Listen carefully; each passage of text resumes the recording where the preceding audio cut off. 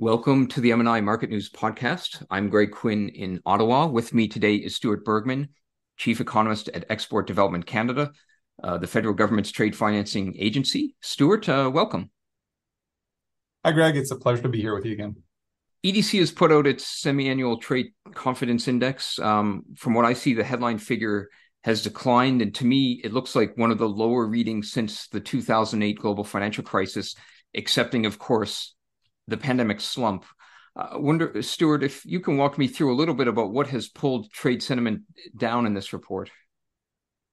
Sure. Thanks, Greg. Maybe just go back a little bit. The TCI and to ground us, the TCI is our sort of flagship biannual survey.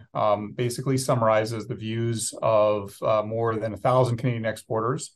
In this edition, actually, we incorporated the views of exactly 1,267 Canadian businesses. It's a pretty good pulse check of Canadian exporters' level of confidence. It's fairly unique in the marketplace.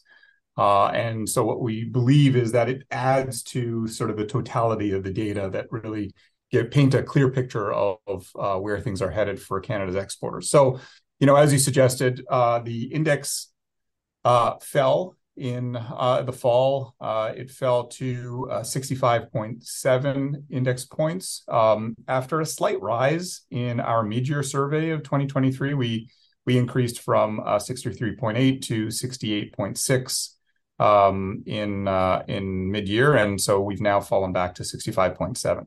From what I saw, there's perhaps some pessimism about the global economy. But there's a lot I can put on a list of things going on. Sure. The U.S. economy, Canada's major trade partner, outperformed expectations to the point of us being able to talk about a soft landing. Europe perhaps avoided worst case scenarios around inflation and the Ukraine conflict.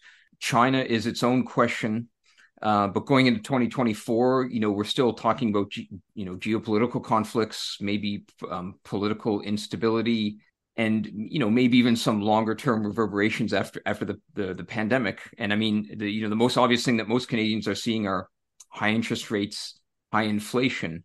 So I've put out a pretty big list here. Is there anything in there that Canadian exporters are responding to when they're thinking about, nervousness around the global economy?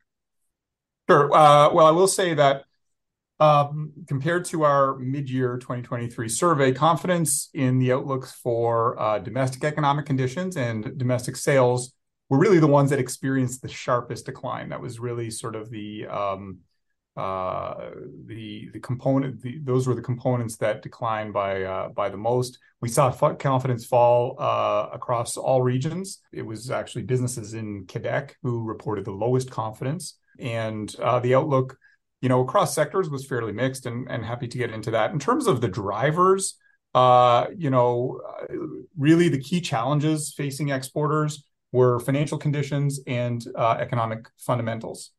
More than 75% of respondents indicated that a potential global economic slowdown would negatively impact our business, again, primarily across domestic and export sales.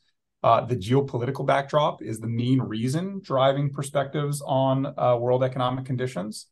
Other factors pointed to by survey respondents were inflation, rising interest rates at the time or higher interest rates at the time, difficulty raising capital, accessing lines of credit. And so, global economic conditions and rising business expenses really appear to have taken their toll on exporter confidence levels.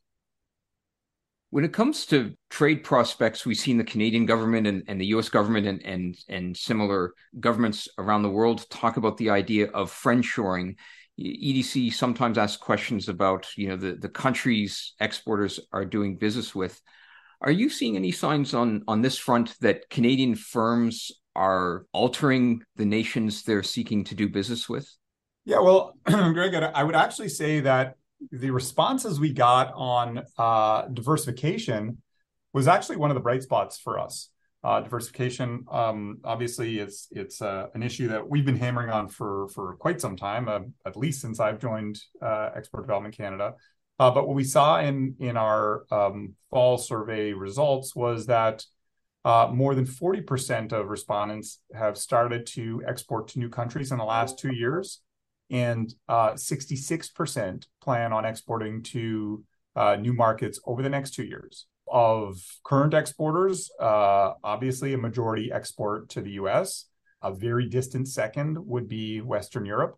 But after that, 21% of respondents told us that they currently ship to the Indo-Pacific region. In terms of where countries are, or rather where exporters are planning to export to, again, the list, you have is familiar. The US is on top, and Mexico would be the next most country that at 21%, where companies are planning to ship to. I think the report showed differences in sentiment across different industries, and if I have this right, natural resource companies were a bit more positive. Can you break down a bit what you saw in the report when it comes to industries and what natural resource companies are seeing right now? Sure. Yeah. Well, what we saw was businesses in transportation, ICT, light manufacturing had seen some of the sharpest declines. And as I said earlier, we did see results mixed across sectors. But as you suggest, those focused on resources or extractives actually saw of the best results. Primarily, the thinking there is just the dynamics that were playing out on the pricing side of things, given the geopolitical uncertainty that we had through the year and supply chain issues that we experienced. And so we suspect that was largely the reason for the uptick in confidence in those areas. In the past, a big issue for Canadian exporters had always been the Canadian dollar, concerns about its volatility, or that it was, appreciating very quickly or weakening very quickly. I don't see too much in recent figures about the dollar being a major force. And I just wonder, is there anything going on here that's allowed the Canadian dollar to become a less dramatic force weighing upon Canadian exporters? Well, given that we did see some stability, the interest rate differential, when we look at the Canadian dollar, we look at generally a number of factors that help move the Canadian dollar's value relative to, say, the US dollar. Interest rate differential between the Bank of Canada and the US Federal Reserve. We have energy prices, primarily crude, non-energy commodities, lumber, potash, copper, nickel, where we have general rules of thumb. What we did see through the course of the year is some relative, with obvious notable exceptions, some relative stability in these factors. And so it didn't seem to be a major cause for concern among exporters, certainly when weighed against pressures in terms of, the geopolitical forces that were playing out. We had wars. We had a number of important elections and a number of important elections still due to take place over the next year. Those seem to be really the factors that are moving confidence levels at this point.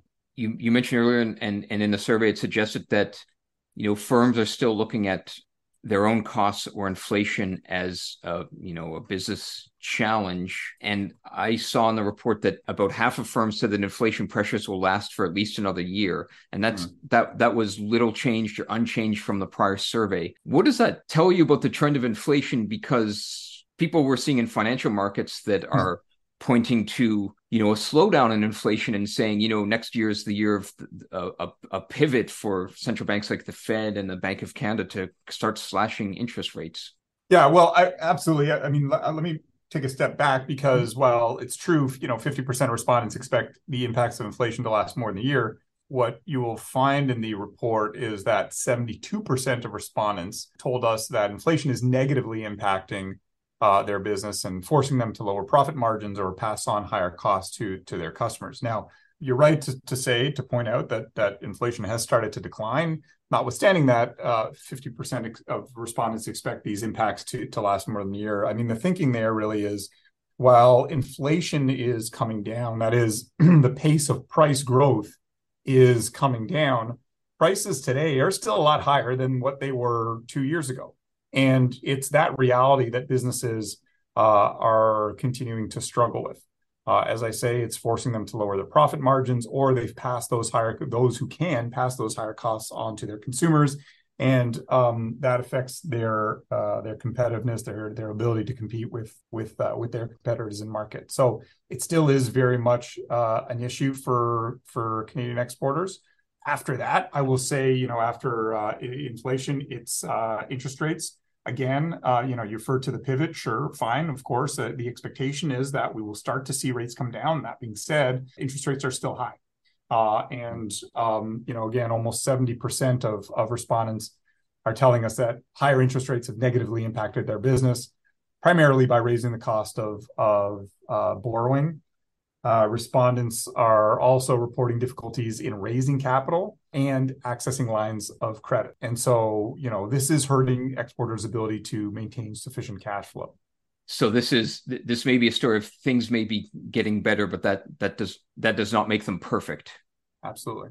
I think over the last few years we've seen a lot of surprises and a lot of tumult, and I like to kind of close out by asking if there's a positive trend you're seeing for next year, rather than making us sound a little bit gloomier than we might want to. Well, I do go back, Greg, to the trends around diversification. It seems that the troubles that we've experienced over the last little while have forced exporters to reassess their traditional markets, to look at potentially new markets.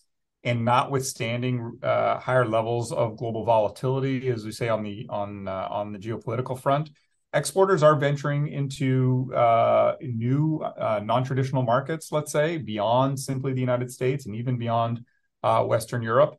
They have not only started to export to new markets, as we mentioned, but they're thinking about going even further into a number of untraditional markets. And it's not just simply about exports; it's even investment. 18% of companies that we surveyed told us that they already have some form of investment, some form of what we call Canadian Direct Investment Abroad, CDIA, and 28% plan to invest over the next 2 years. So that gives us some cause for optimism. Obviously, there are still concerns that exporters have in these areas, access to capital being one of them, cost being another. But it seems that Canadian companies are really opening up to the benefits of integrating further into global supply chains. Well, that's nice to hear, as I think we've heard this message quite a bit in Canada, that being more competitive kind of requires a kind of a stronger dose of entrepreneurship. So that is nice to hear. All right, why don't we wrap it up here? This has been the M&I Market News podcast. You can reach me with feedback at greg.quinn@marketnews.com. If you like the show, tell a friend. Hope to be with you again soon. And you, Stuart, in particular, thanks for being with me, and happy holidays. My pleasure, Greg. Happy holidays to you.